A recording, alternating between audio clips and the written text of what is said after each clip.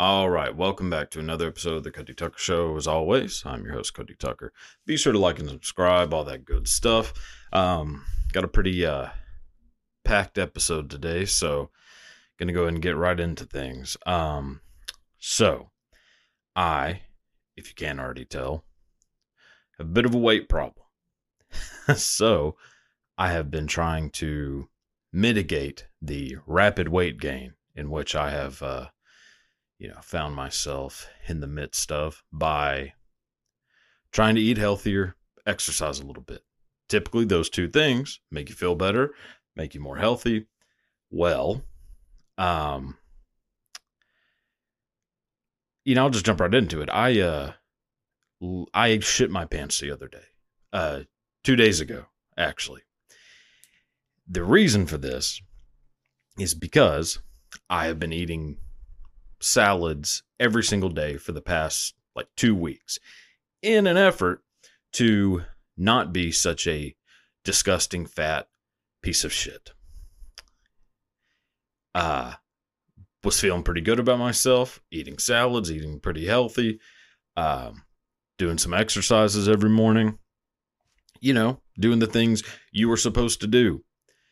Well, it turns out that if you go from eating nothing but chicken nuggets and mac and cheese for 29 years, and then switch to salads, your stomach basically, actually your entire digestive system basically tells you what is happening right now. We have got to get rid of whatever fucking poison you have just put in us.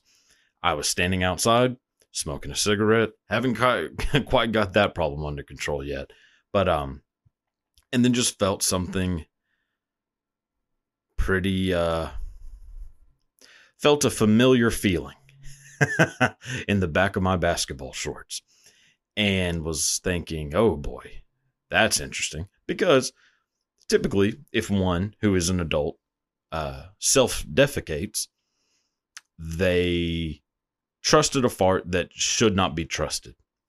This was not the case. I don't remember putting any effort into my collar region, and yet here I am feeling like I sat in a pot of chili.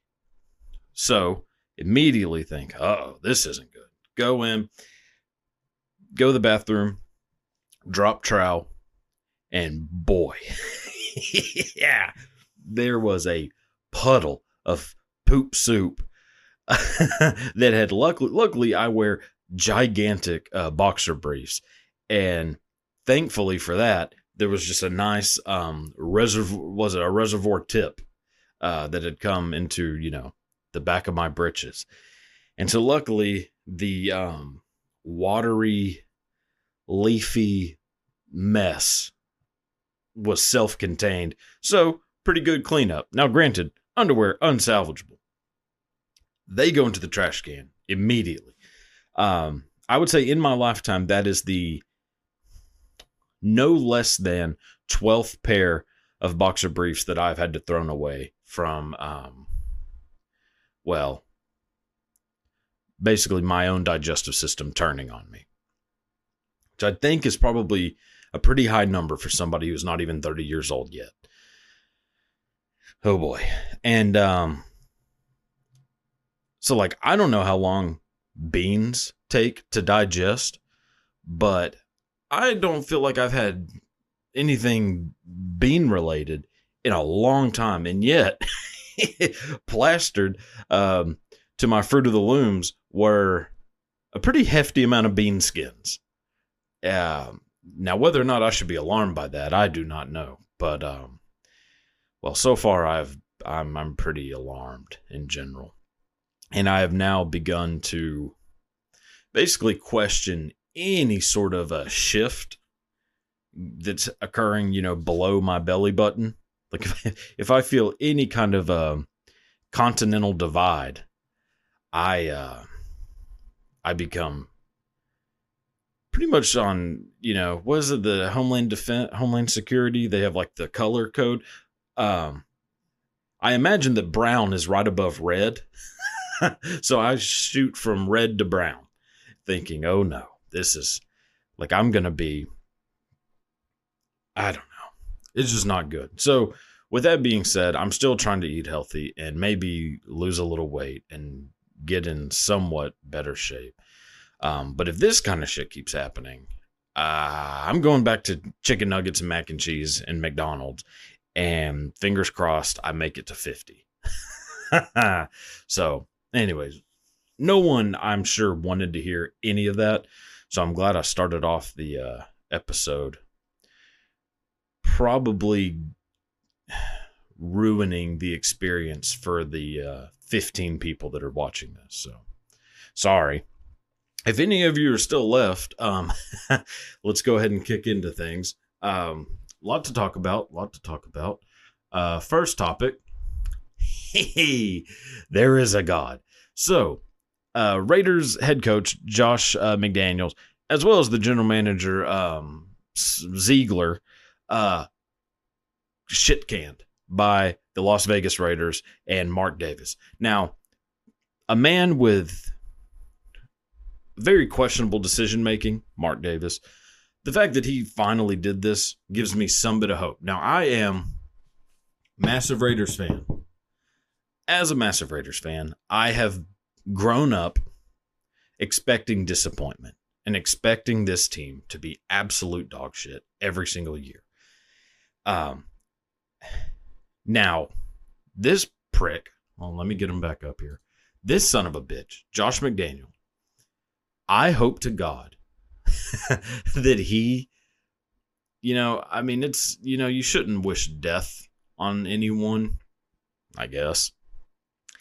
If I found out that somebody Gaddafi'd Josh McDaniel, I wouldn't be upset. We'll just put it that way.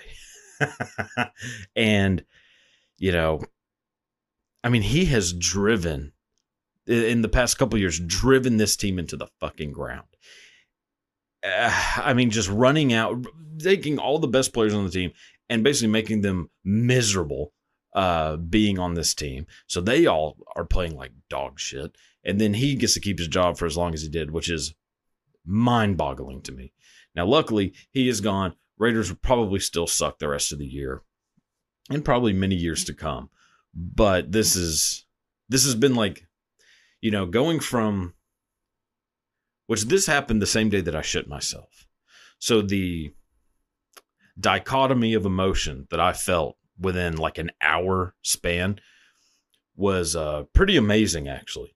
Going from feeling pretty low, self-defecation, to the just insane amount of joy I felt seeing that prick getting put on unemployment. It was amazing. Granted, I still don't have a whole lot of hopes for the old Raider boys. Firing those two sons of bitches was definitely a good start, but honestly, they need to fire. There's about 65 more people in that facility that need to be axed as well. So I guess shouldn't complain too much. It's a good start, but it'd be nice if they got rid of a few more. Jimmy Garoppolo, for example. All right. So moving on. Next news. So Succession's Alan Ruck crashes into LA pizza shop. Incident under investigation. Now, I think they've done the investigation. Turns out dude was sober, which I don't know which is worse. Crashing your truck into a pizza shop drunk or doing it sober. Now, this coming from somebody who used to drive drunk a lot, and I am in no way proud of that. Actually, I think about it regularly, and every time I do, it makes my fucking skin crawl, thinking that I used to do that shit. If you don't know who Alan Ruck is, by the way, that's Cameron from Ferris Bueller's Day Off. And if you look to his left, you can see a truck. It didn't just bump into this pizza shop. He ended up in the kitchen. Boy, poor Cameron. Let my Cameron go. I mean, what bad luck. One, you have to like go around Chicago watching your friend basically like finger blast his like smoking hot girlfriend while you're just sitting there like in your fucking, was it a Bobby Orr jersey? No. Gordie Howe. In that Gordie Howe jersey, just pissed off. The dude was sick, for one. The fact that he even got out of bed to hang out with Ferris is amazing. But, and now, 40 years later, crashes his truck into a goddamn Domino's. I don't think it was actually a Domino's, but still. I'll just say that, so going back to the whole me driving drunk thing, I've come very close to doing this on a multitude of occasions. I mean, definitely crashed into, basically definitely ran off the road on like kind of a back road and ran into some bushes once. Woke up like being like, this isn't this isn't the garage. And then, getting out of there before the 5-0 found me. But definitely never crashed into a local pizza shop. So I guess I got one up on them. Yeah. Boy, that's gotta suck. Poor Alan Ruck. All right. Next one to talk about. Holy fuck. All right. So Kanye West drew swastika in first Adidas meeting, told Jewish manager to kiss a Hitler portrait daily. Okay. Boy, I tell you what. This stuff is getting wild with old Kanye. Kanye West, I think, is one more viewing of a downfall away from spelling his name with 3 Ks. Like this dude, Kanye West, with his first name with 3 Ks and his last name with 2 S's. Boy, Kanye West is out of his mind. What did this say again? God, he was drawing swastikas in the Adidas meeting, which, if you know anything about the history of Adidas, is pretty fitting, actually. It is having a rap legend drawing swastikas in your boardroom, not the worst thing that has ever happened in a boardroom meeting of Adidas. But I just imagine that, like, who hasn't sat around and drawn swastikas at least one time in their life? Now, granted, I never have. But it's not an easy thing to draw. Again, I have zero experience in this. But judging by the walls of bathroom stalls that I've been in my life, it must be a pretty hard thing to draw because none of them turn out right. They all end up looking like Muhammad Ali trying to draw a number 5. And, so I guess it just proves like Kanye West is very talented. God, what a dumb, what a moron. Absolute idiot. Like, just draw like the Van Halen logo or something, like what normal people draw. Kanye West is a fucking jackass. Like, what? I don't know. Eventually that shit is going to override the fact that his music is amazing. Like, he's reaching like R. Kelly levels, where R. Kelly's music does not outweigh what a piece of shit human being he is. Michael Jackson, on the other hand, completely outweighs it. Michael Jackson could have started a goddamn genocide. And yeah, I'd still listen to fucking Billie Jean on a weekly basis. R. Kelly did not do that. His music did not outweigh the shitty behavior. Kanye West is verging on Kanye West is verging on on an R. Kelly level. That's not good. That's not where you want to be in life. All right. Let's see. Going on to the old next one. Panera now displaying warning about its caffeinated lemonade in all stores after lawsuit over customer's death. So this person went to a Panera and got their lemonade, which basically their lemonade is I mean, from how it reads, it's basically cocaine with a little sprinkle of PCP on it. Granted, now this person did have a heart condition in which they were not supposed to be drinking caffeine, yet they get a lemonade that is clearly saying that it has a shit ton of caffeine in it. But because it isn't like written out in giant letters, this person died. If I had a heart condition, which amazingly, as of yet, I do not. But if I did have a heart condition where like consuming caffeine in any way is going to kill me, like, okay, I am about 80% sure that I'm allergic to shellfish. I have never been tested to find out whether I actually am. But the past couple times I ate shrimp or sushi, my fucking face swelled up and it felt like I couldn't breathe. So, kind of connecting the dots, I'm pretty sure I'm allergic to shellfish now. So, I will literally read the entire ingredients list of everything I buy because I'm terrified that there's going to be, that for some reason, Peter Pan peanut butter has oysters in it and that I'm not going to know this and eat, a PB&J and die. And I know that sounds crazy, but may have saved my life because I also found out that Caesar salad dressing has anchovies in it.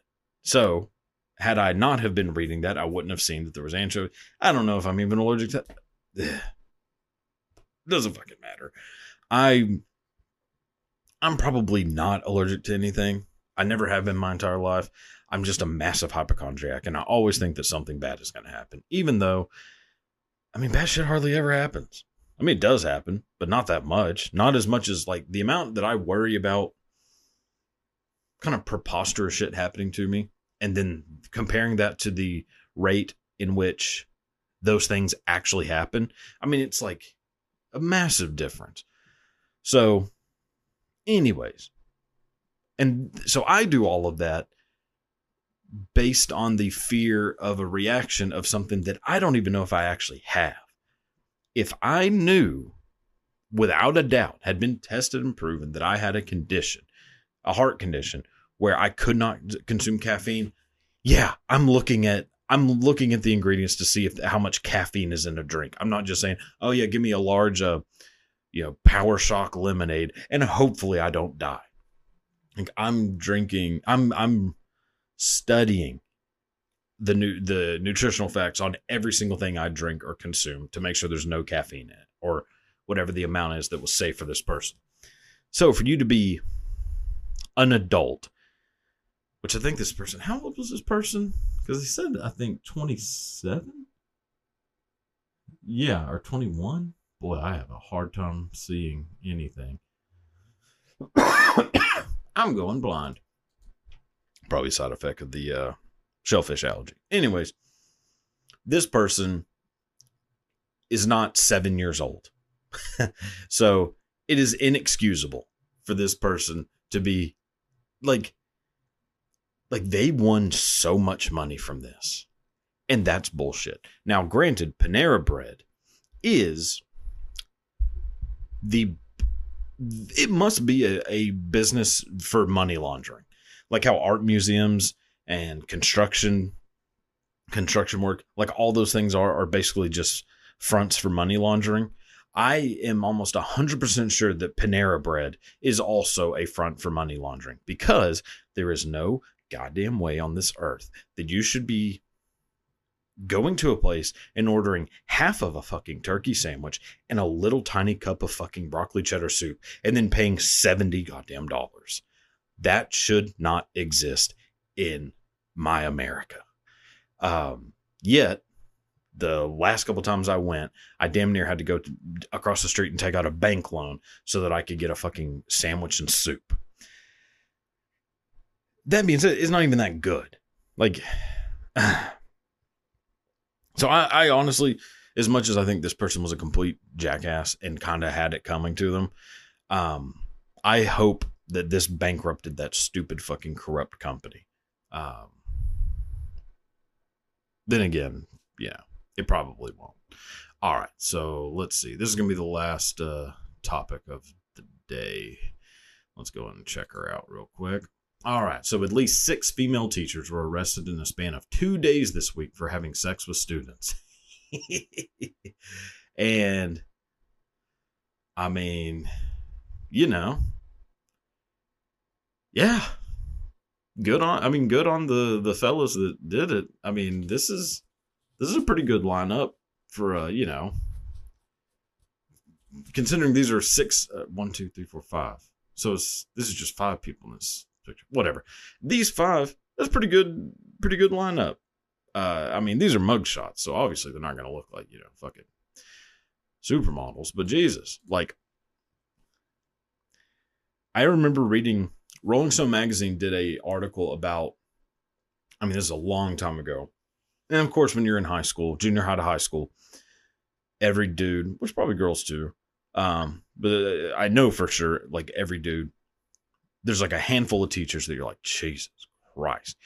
And my school had a few of them too, where you're just like, oh my God, like you shouldn't be allowed to be a teacher of teenage boys.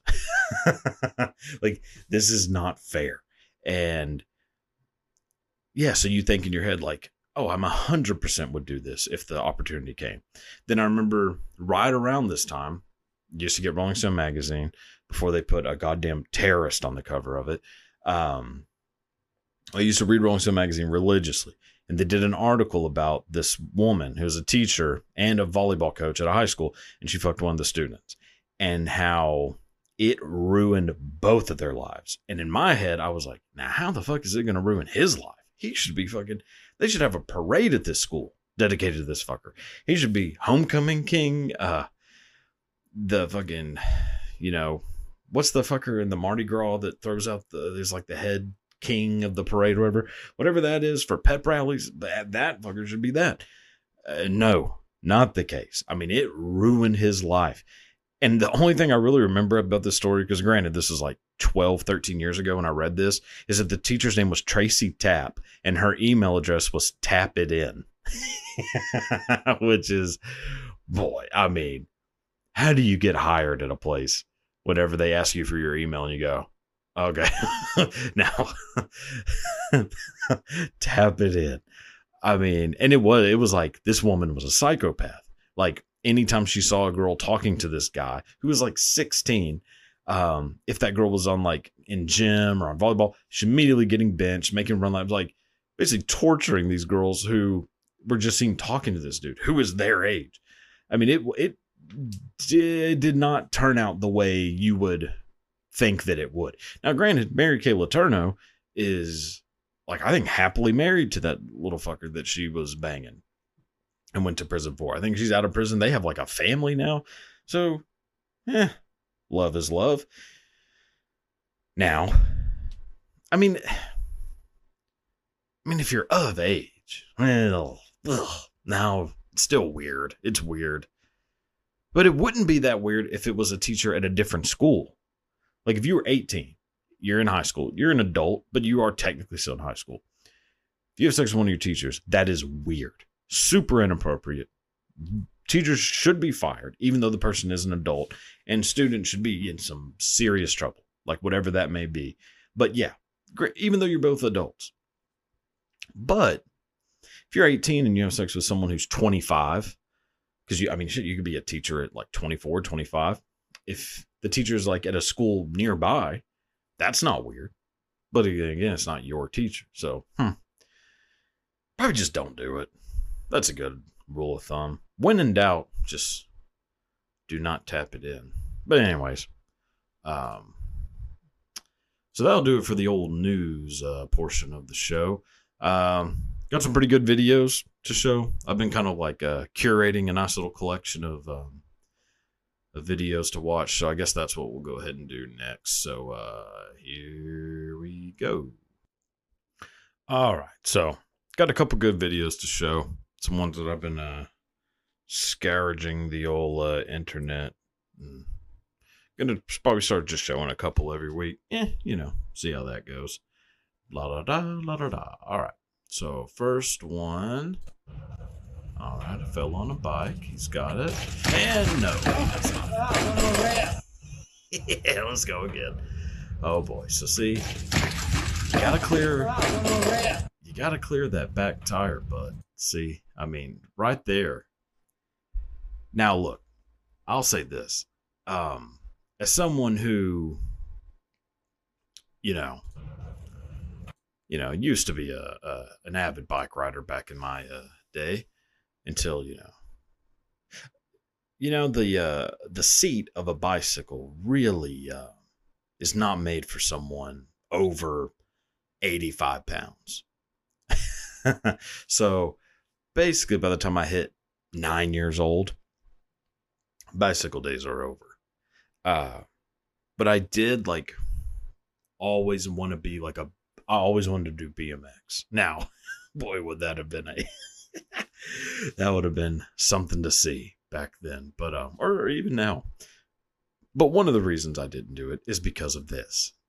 I mean, to have this happen, I mean, just taking it right to the face. Boom! Yeah. I mean, I love this kind of stuff so much. I can watch this all day. I mean, I think I've played it probably about 15 times since the... I mean, look at this. What is the good that's coming out of this? I mean, you jumped like a 3-foot... I mean, you jumped like a 3-foot rail. Cool. Risk reward is just how I tend to look at things, and it doesn't seem to be much of a reward in that. But moving on. Number 2. Okay, got some gymnastics going. This should be good because no one ever gets hurt doing gymnastics. Except this. Except when you launch your neck straight into a wall. I mean, look at the... Ooh. I mean, that scream at the end really does it. Here, hold on. I mean, this scream just icing on the cake. I mean, this is so, again, risk reward. What is the best thing that's going to happen in this situation? I don't know. I don't understand this kind of thinking at all. I mean, gymnastics is stupid as shit. Even the best people in the world in gymnastics, you've heard of 2 of them. I mean, you would have to be you have to be in the top 3 of world history gymnastics for anyone to even know who the fuck you are. I mean, there's Simone Biles, Mary Lou Retton. That's about it. So, yeah, this guy, I mean, you got what you deserve, buddy. All right. So last one, and we'll move on to something else. Well, God. Look. Oh. So if you aren't really understanding what's going on, there's a fella laying on the ground, sort of a Bam Bam Bigelow type. And there's a woman who, I guess it's a woman sort of built like, if anyone remembers Umaga, that's kind of the build of this woman. And she goes right off the top rope, gets about an extra foot of air actually off the top rope, goes through a panel of glass and lands feet first into this fellow's lower back, which has to either feel amazing or the worst feeling ever. And either this guy's the greatest seller of all time, or he will never walk again. I mean, my God. Let me tell you something. The levels in which wrestling goes, of Monday Night Raw, or WrestleMania, SmackDown, that peak of wrestling, the production, skill, this audience, the money, everything, the scenery, how perfect all of that is. And then knowing that the pyramid down And then you get to this bottom level, which is all over the country, of people doing this kind of shit. Like, I mean, look at this. There is like 7 people in this audience. There were more people at like, I mean, there were more people at my conception than there were at this backyard wrestling, which I don't know if you can call it backyard wrestling if it is under a barn. I mean, barnyard wrestling is, I mean, look at this. You can really judge wrestling, like I'm trying to think, what am I trying to say? Judge like the kind of sophistication of the event based on how much broken glass is in the ring. Judging by this, there's more broken glass than not broken glass.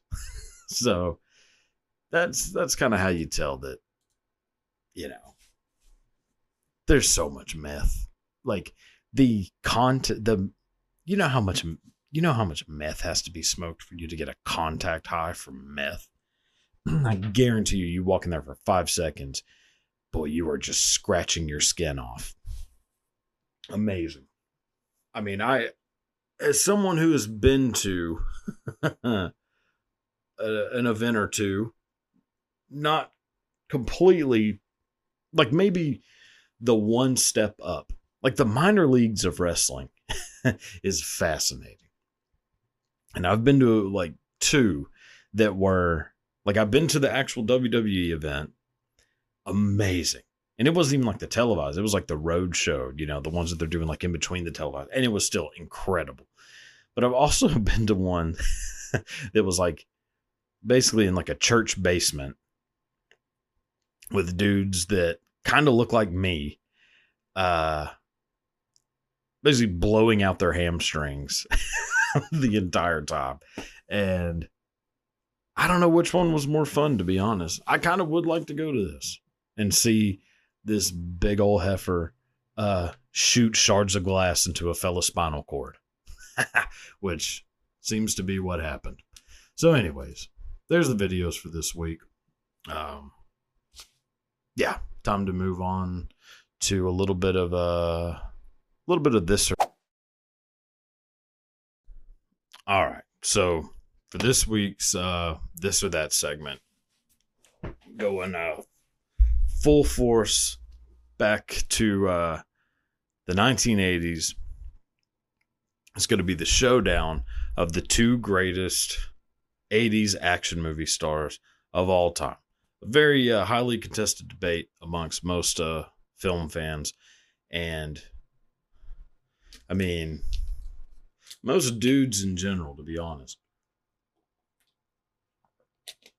I'm going to do a little, self-comparison between the 2 fellas and ultimately make a decision on who I think is the greatest 80s action movie star.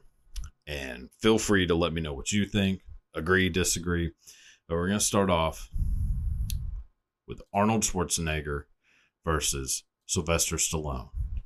Now, to kick right into things, pros and cons of each. So, pros for old Arnold. I mean, dude built like a brick shithouse. Coming from like a village in Austria and then taking over the world. Movie-wise, Terminator, Predator, Commando. I guess I'll try to stick in the 80s, but not really, because Total Recall, Kindergarten Cop, was it Judgment Day? Is that one? Maybe. Like T2, like Arnold Schwarzenegger has one of the greatest movie lineups ever.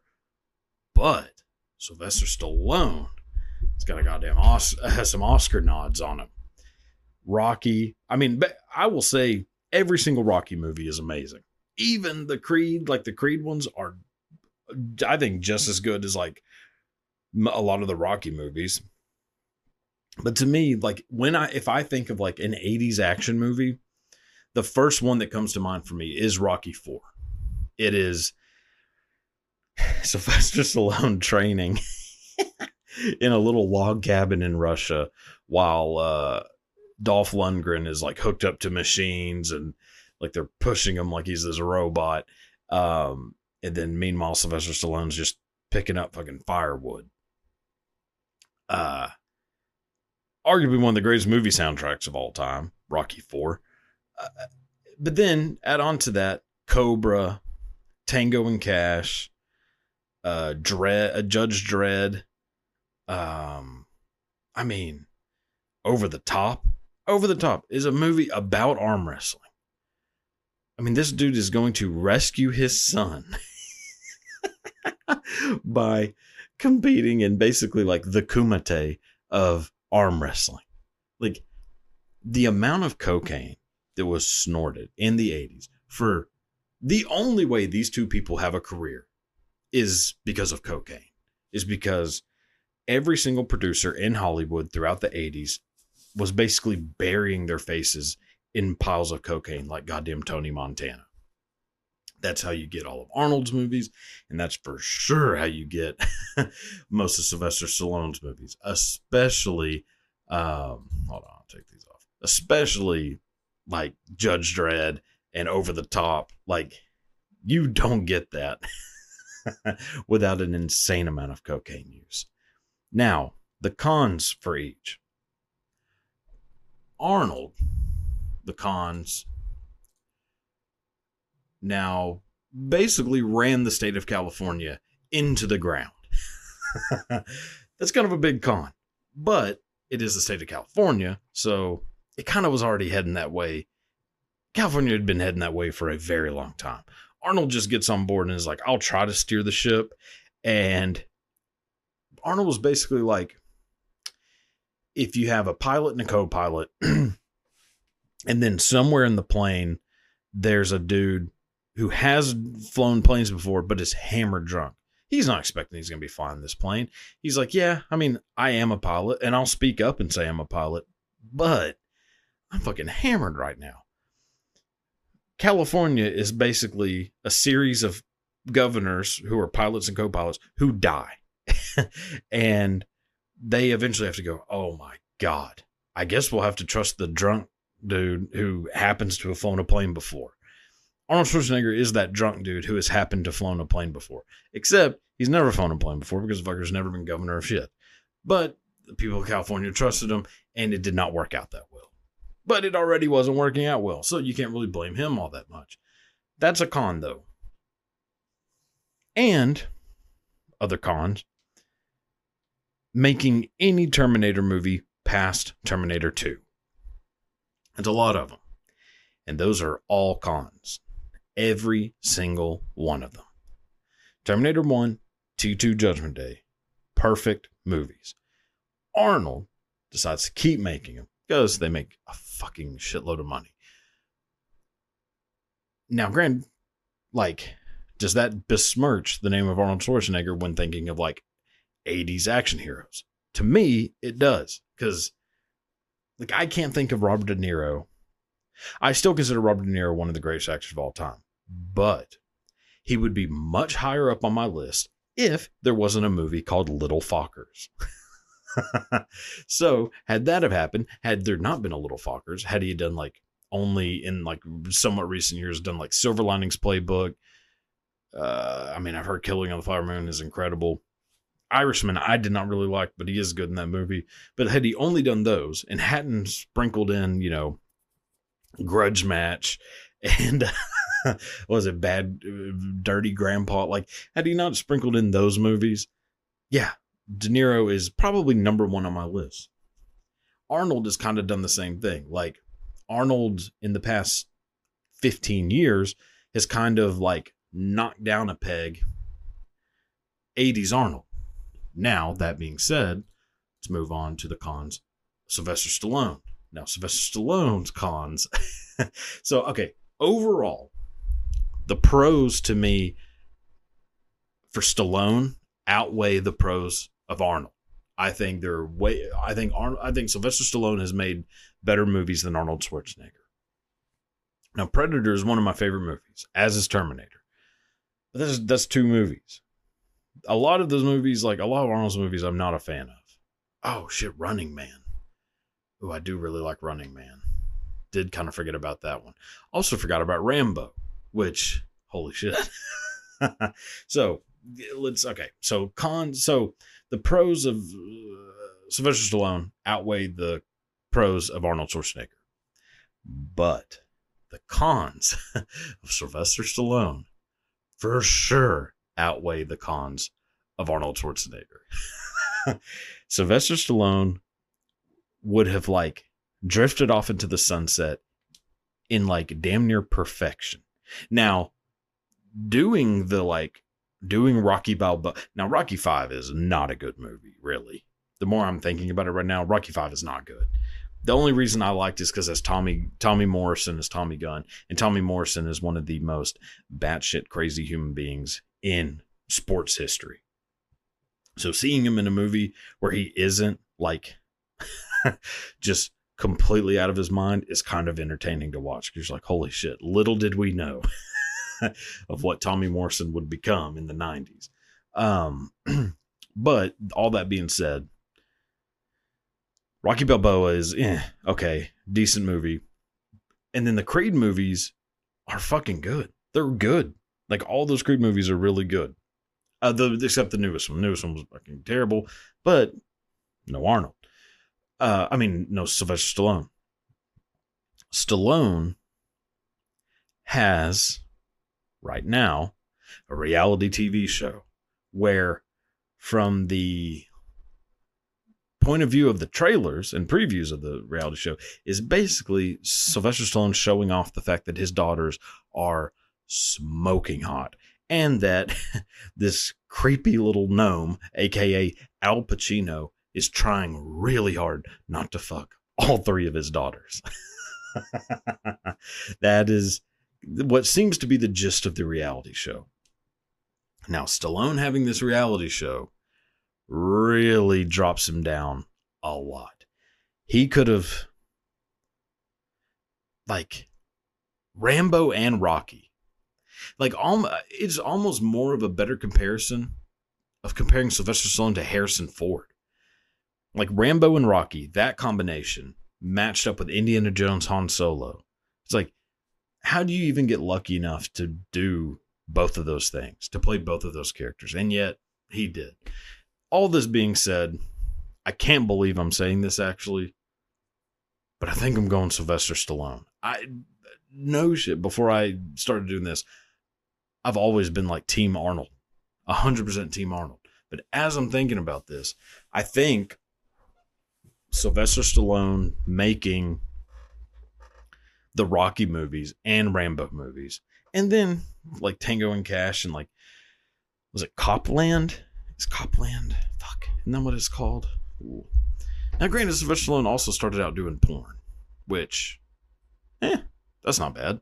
So Jackie Chan, actually. Softcore, but still, porn is porn.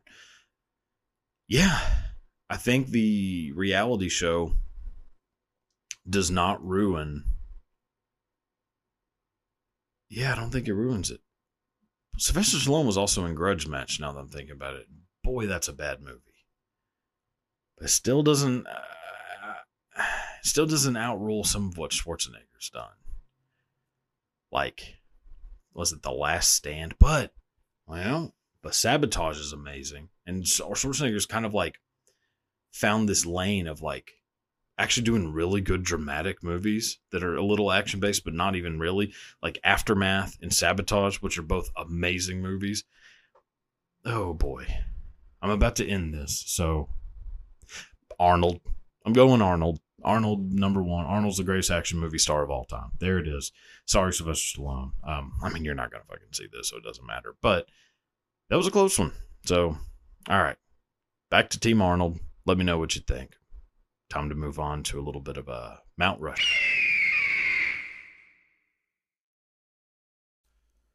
Okay, so now time for a little bit of the old Mount Rushmore. My Mount Rushmore. This week, going with my Mount Rushmore of what I think are the 4 greatest 90s bands. So, there's a band that I have left off of this list that is probably going to ruffle some feathers with the people who give a shit about this. Sorry, not sorry. You'll see what band I'm talking about, and I don't really care for the fucking band. So, number 1 on the My Mount Rushmore of 90s bands, Pearl Jam. Pearl Jam, 100% to me. Actually, not even just 90s, one of the greatest bands of all time. I have been going on a deep dive of listening to like full live, because like you can, I mean, there's so many live albums of Pearl Jam on Spotify, and I've just been like putting on headphones and just listening to them all the way through. I mean, they go from like the 90s to like today. Holy shit. And they are incredible. Eddie Vedder to me has, I mean, it's got to be one of the greatest voices of all time. Like, without a doubt. And just the band as a whole, like, they are perfection live. And then obviously on albums too. Like, 10 is one of the greatest albums of all time, and it's their first album. To start off with that as your first album is wild. So Pearl Jam, for sure. Then, number 2 on the list of the My Mount Rushmore greatest 90s bands. This actually, this is my favorite band out of these 4. Smashing Pumpkins. So I've seen Smashing Pumpkins twice live. God, and they were amazing. There's something about Billy Corgan, which I know people have like their opinions about Billy Corgan, but Smashing Pumpkins to me, like the people who don't like Smashing Pumpkins, the reason is because of Billy Corgan's voice, and whatever. If that's what turns you off about Smashing Pumpkins, whatever. I think if your voice matches your music, boom, you nailed it. And Billy Corgan's voice matches the sound that the Smashing Pumpkins should be. Anyone else singing those songs is not going to sound, it's not going to be good. It just won't. Billy Corgan's voice just hits it perfectly. And he is an incredible, but one of the most underrated guitarists of all time, I think. But you listen to albums like, Siamese Dream, Gish, Melancholy, and the Infinite Sadness. Like those albums, Siamese Dream especially, are top to bottom perfect albums. Every song on those albums are amazing. I mean, Siamese Dream, I've probably listened to like front to back like at least 100 times in my life. Drink. And yeah, like it never gets old. My favorite song of all time, not just on this list, not just from this band, not just from this genre, my favorite song of all time is Mayonnaise by the Smashing Pumpkins. That song fucking gets me. And yeah. So yeah, Smashing Pumpkins, 100% of this list. Number 3. This one may be somewhat of a curveball to most people. Probably not going to be on most people's Mount Rushmore of 90s bands, but it's on mine. Stone Temple Pilots. Basically, Stone Temple Pilots, everything you can say about Pearl Jam, you can say about Stone Temple Pilots, just add in some heroin. Sprinkle in a little David Bowie and Iggy Pop, and you turn Pearl Jam into Stone Temple Pilots. Nothing wrong with that. Now, obviously, that recipe turns into a dead lead singer, which is fucking unfortunate because Scott Weiland, an amazing frontman. Like the perfect combo of Mick Jagger, Lou Reed, David Bowie, Iggy Pop, all combined into one. But even with like a little like Jim Morrison in there, like he is like the amalgamation of the best frontmen of all time. And then Stone Temple Pilots songs are amazing. So Stone Temple Pilots would be number 3. Then the last one on the Mount Rushmore of 90s bands, Alice in Chains.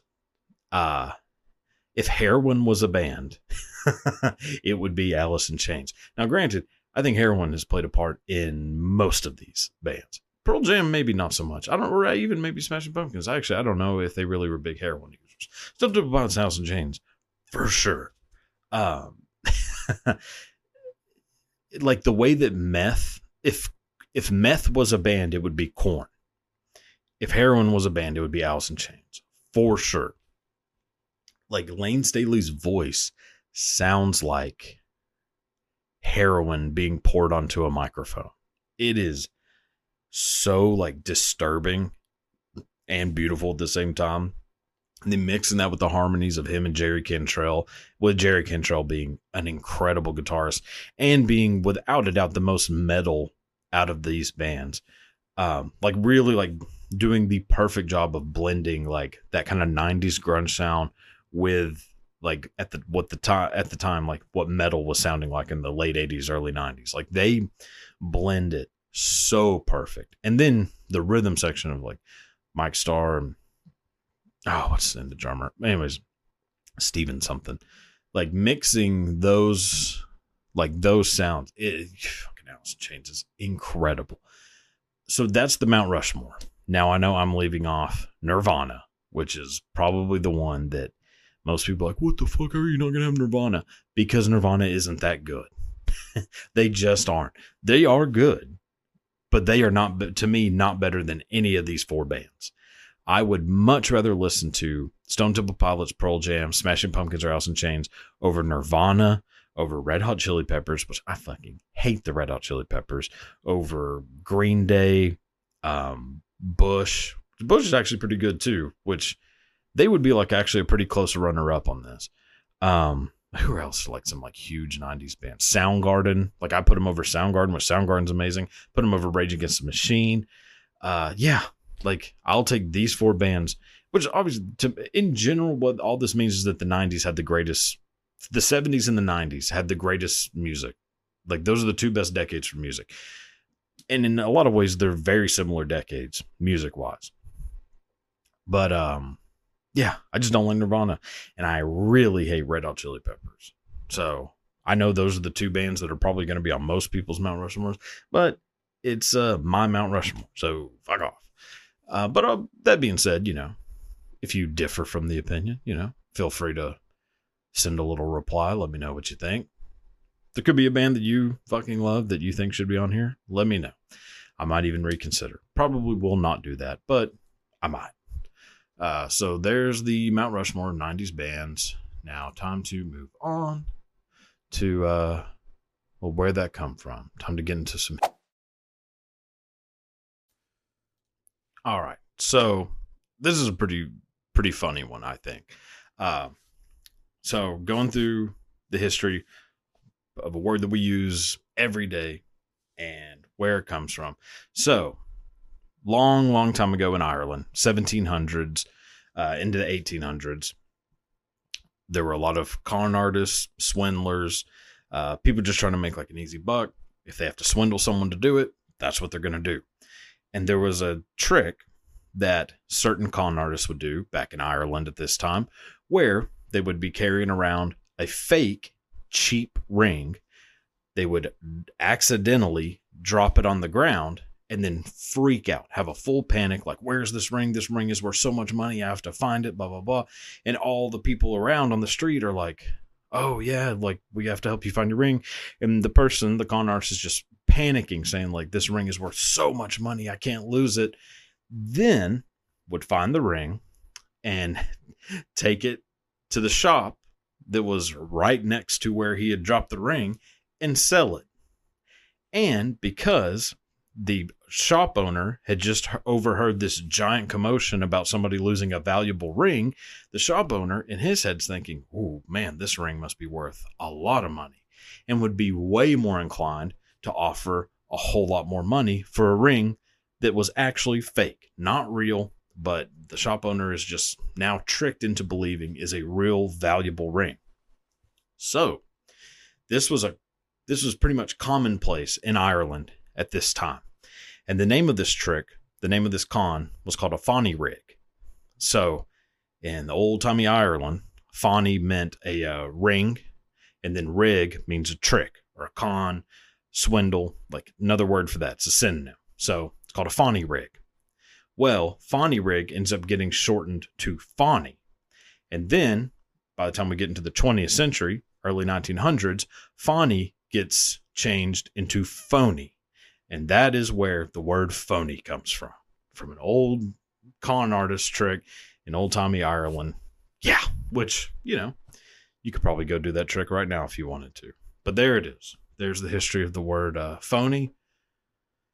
So yeah, tell that to a friend. I don't know. Do something with it. But all right. So now time to move on to some a little bit of a half-ass.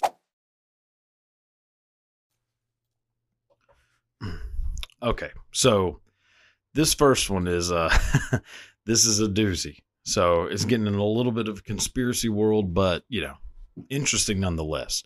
So it involves a fellow by the name of Charles Lindbergh. So Charles Lindbergh, first person to make a solo flight over the Atlantic in the Spirit of St. Louis plane, flies from New York to Paris.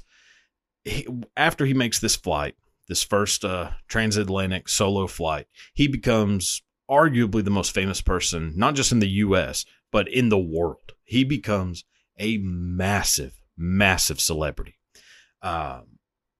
He's on every newspaper. He starts doing business with Henry Ford and Henry Ford's son Edsel Ford, and becomes a pioneering aviator in the business world, as well as in just doing these feats of flight. Well, Charles Lindbergh was a pretty young fella.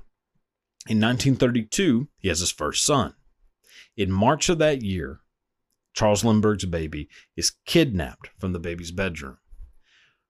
When the baby is kidnapped, there's a ransom note left, and there's a ladder up against the house. It is clearly a kidnapping, and the ransom note is demanding, that there's going to be an exchange of money. There ends up being money exchanged for the return of the child. Well, Charles Lindbergh does not get his child back. It becomes known as the crime of the century. Every newspaper is reporting on it. Where is Charles Lindbergh's baby? What happened to the Lindbergh baby? It becomes up until that point, it's probably the biggest news story of all time, at least in American history. So maybe not other countries, but in American history, it is without a doubt the biggest news story of all time. Probably even more than it's up there with the Lincoln assassination, with how many people are devastated by this. All of the country is trying their best to look for the Lindbergh baby. J. Edgar Hoover and the FBI get involved. Franklin Roosevelt, who's the president at the time, is personally connected to it, trying to figure out ways where they can rescue Charles Lindbergh's baby. At one point, the superintendent of the New Jersey State Police, he's trying to get involved. That guy's a fellow by the name of Herbert Schwarzkopf. Herbert Schwarzkopf is the father of Stormin Norman Schwarzkopf, which, if you know any kind of modern military history, definitely you're going to know that name. Who else? Oh, fucking Al Capone at this time is sitting in prison. He offers to have his guys look for the baby. He's I have a bunch of resources and money.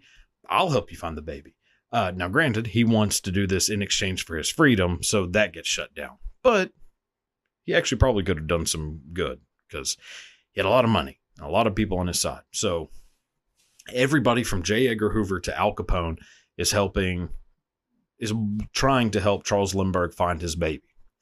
Well, in September 1934, so this is almost 2.5 years later, there's an immigrant by the name of Bruno Hauptmann who is arrested for the now murder of Charles Lindbergh's baby.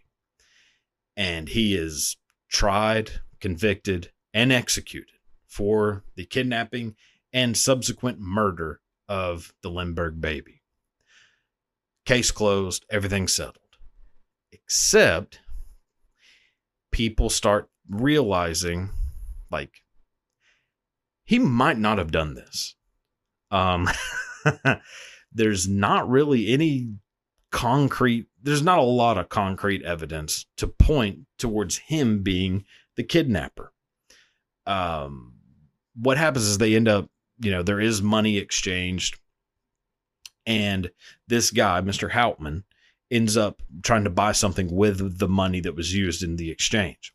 Well, his alibi is that, this wasn't my money. This is my friend's money who is gone, and I'm, you taking his money because he owed me a bunch of money. So yeah, I got his money and I'm using it, but like I got it from him. And it's actually a pretty reasonable alibi. Like it's not a preposterous thing for him to say, especially considering that his fingerprints were found nowhere on the crime scene, but there were fingerprints found. So kind of odd that you find fingerprints on the ladder, the windows, all these places in the room, but you don't find his fingerprints. And this dude, like, even whenever they're like interviewing him, they're like, Jesus, like he kind of seems like he's telling the truth, but the public wants to find the person responsible for this. And so they just say, yeah, you did it. Time to die. So they end up killing him. He ends up being executed. And where it gets a little weird and where the story might not be exactly what it seems is that even though Charles Lindbergh, massively beloved person in the United States, he was a Nazi. Now, not like, goose stepping down the streets of Berlin, but a Nazi nonetheless. Charles Lindbergh was a massive proponent of eugenics, believing that only like superior people should be allowed to breed, and that any kind of like defects were considered like basically an abomination to the human race and should be wiped out. Well, Charles Lindbergh's baby had birth defects. And Charles Lindbergh, being this person who strived for like a perfect human race, was pretty devastated by the fact that his baby, his infant son, had, which really were not severe birth defects, but had birth defects. So he referred to his son as it.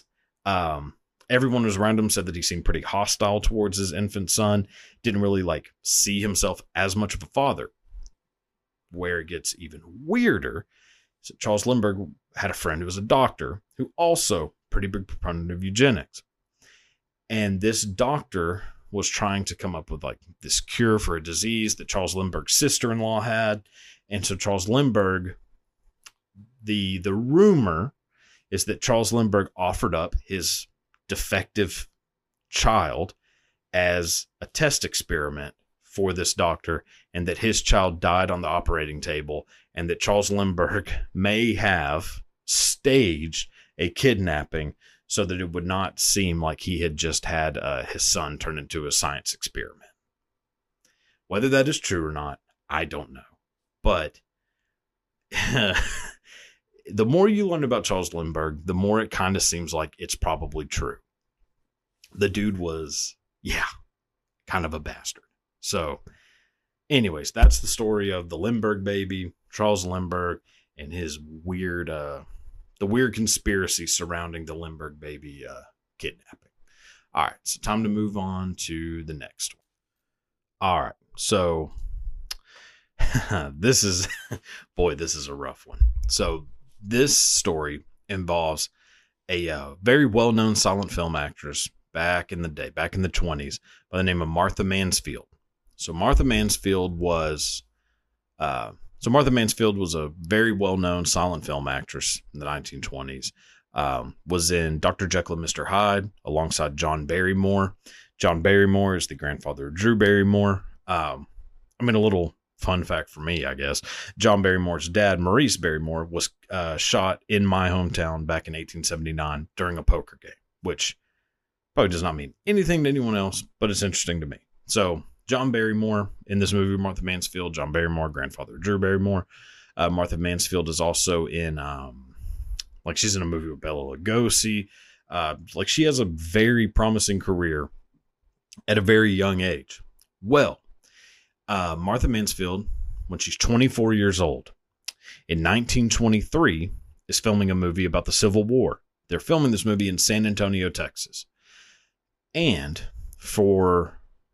so the costume department had her wearing this basically giant old-timey skirt, the costume department had her wearing this like giant old-timey dress, like hoop skirts, like, big ass, like 1860s shit. And well, there was not a lot of safety measures taken on movie sets back in the 1920s. So things being highly flammable was kind of overlooked.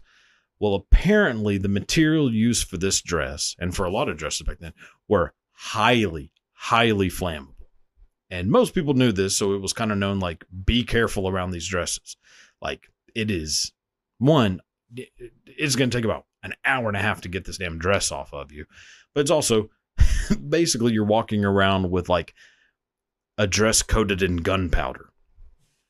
So, Martha Mansfield's like about to do a scene.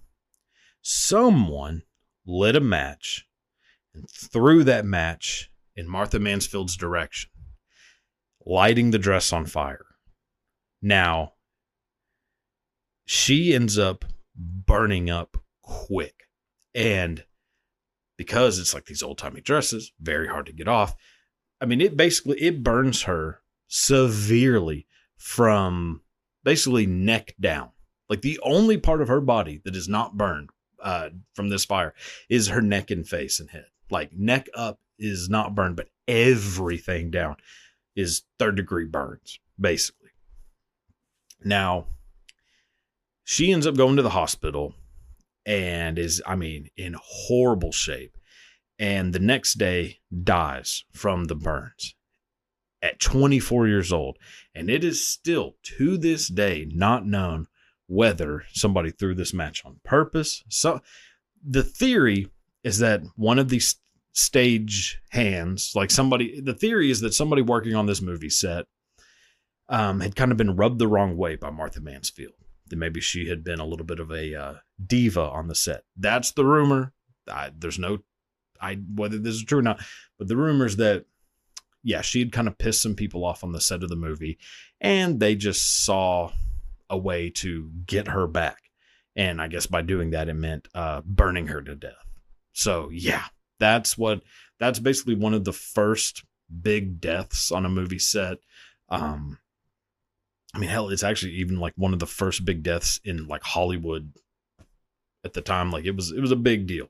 So yeah, so that's the crazy death of Martha Mansfield. So got one more and then we'll wrap. All right. So in keeping with the weekly tradition I've had for the past couple weeks, I'm going to close it out by telling another Steven Seagal story. Yeah, I can't help it. There's so many of these. So this one, I guess it was last week I talked about that Steven Seagal at one point lived in Japan, claimed he trained under this legendary founder of Aikido, which he did not do. The person was dead before he even got there. But Steven Seagal did go to Japan. He was not lying about going to Japan, which is, you kind of have to take everything Steven Seagal says as a lie, and every once in a while you'll be like, oh shit, that's actually true. So one of those things is Steven Seagal did during a time in the 1970s live in Japan. Steven Seagal tells this story later on that during his time living in Japan, he had opened this dojo, and because he's a Westerner teaching martial arts in Japan, he becomes kind of a target of the Yakuza. Now, if you don't know much about the Yakuza, it's in a way like the Japanese version of the Mafia, but like brutal. Like the Yakuza are no one to screw around with. Like all like expert martial artists, expert with weapons. And just in general, it's like the Mafia and the cartel mixed together. Like the Yakuza are no joke. Like, definitely not the people you would ever want to mess with for any reason. Unless you're Steven Seagal. So Steven Seagal says that while he's operating this dojo, the Yakuza start getting pissed off that he has a dojo and that he's a Westerner teaching martial arts in Japan. So they basically storm his dojo one day and he battles them. His words, he battles them and basically just beats the shit out of all these Yakuza dudes and has them running scared. And, he's able to like maintain his dojo and keep his dojo running. And that he single-handedly took on the Yakuza and just with his hands conquered one of the most feared groups of people in the world. Well, The truth of that story is that according to the people who worked at the dojo, who were there whenever they saw Steven Seagal get into a little bit of a spat, is that it turns out, according to the people who were there, Steven Seagal found a couple of drunk Japanese dudes passed out in front of his dojo, and he basically beat them so to the point to where they would like get away from the dojo. And he, from that moment, claimed that those were people sent by the Yakuza. They were just drunk Japanese dudes that like passed out in front of his dojo. Steven Seagal, beat him up and told him to leave, and they left. And yeah, from that moment on, he's been saying that he took on the Yakuza. So yeah, there's boy, there are so many more of these. I mean, I can't wait to like keep doing this. But yeah, so there's my weekly Steven Seagal story. I mean, these are real stories. I'm not making these stories up. Steven Seagal is 100% making them up. But these are actual stories that were relayed by Steven Seagal. Which I know people are like, this isn't true, this isn't true. I know it isn't true. That's the point of this, is that Steven Seagal is a sociopath who his entire life is make-believe. So yeah, it's not true. I know that. I know that Steven Seagal did not take on the entire Japanese Yakuza when he was operating a dojo in Japan in the 1970s. I know that. So anyways, that'll do it for this episode. Again, be sure to like and subscribe. Check out the merch store. Buy a shirt, for God's sakes. And yeah, have a good one. Until next time.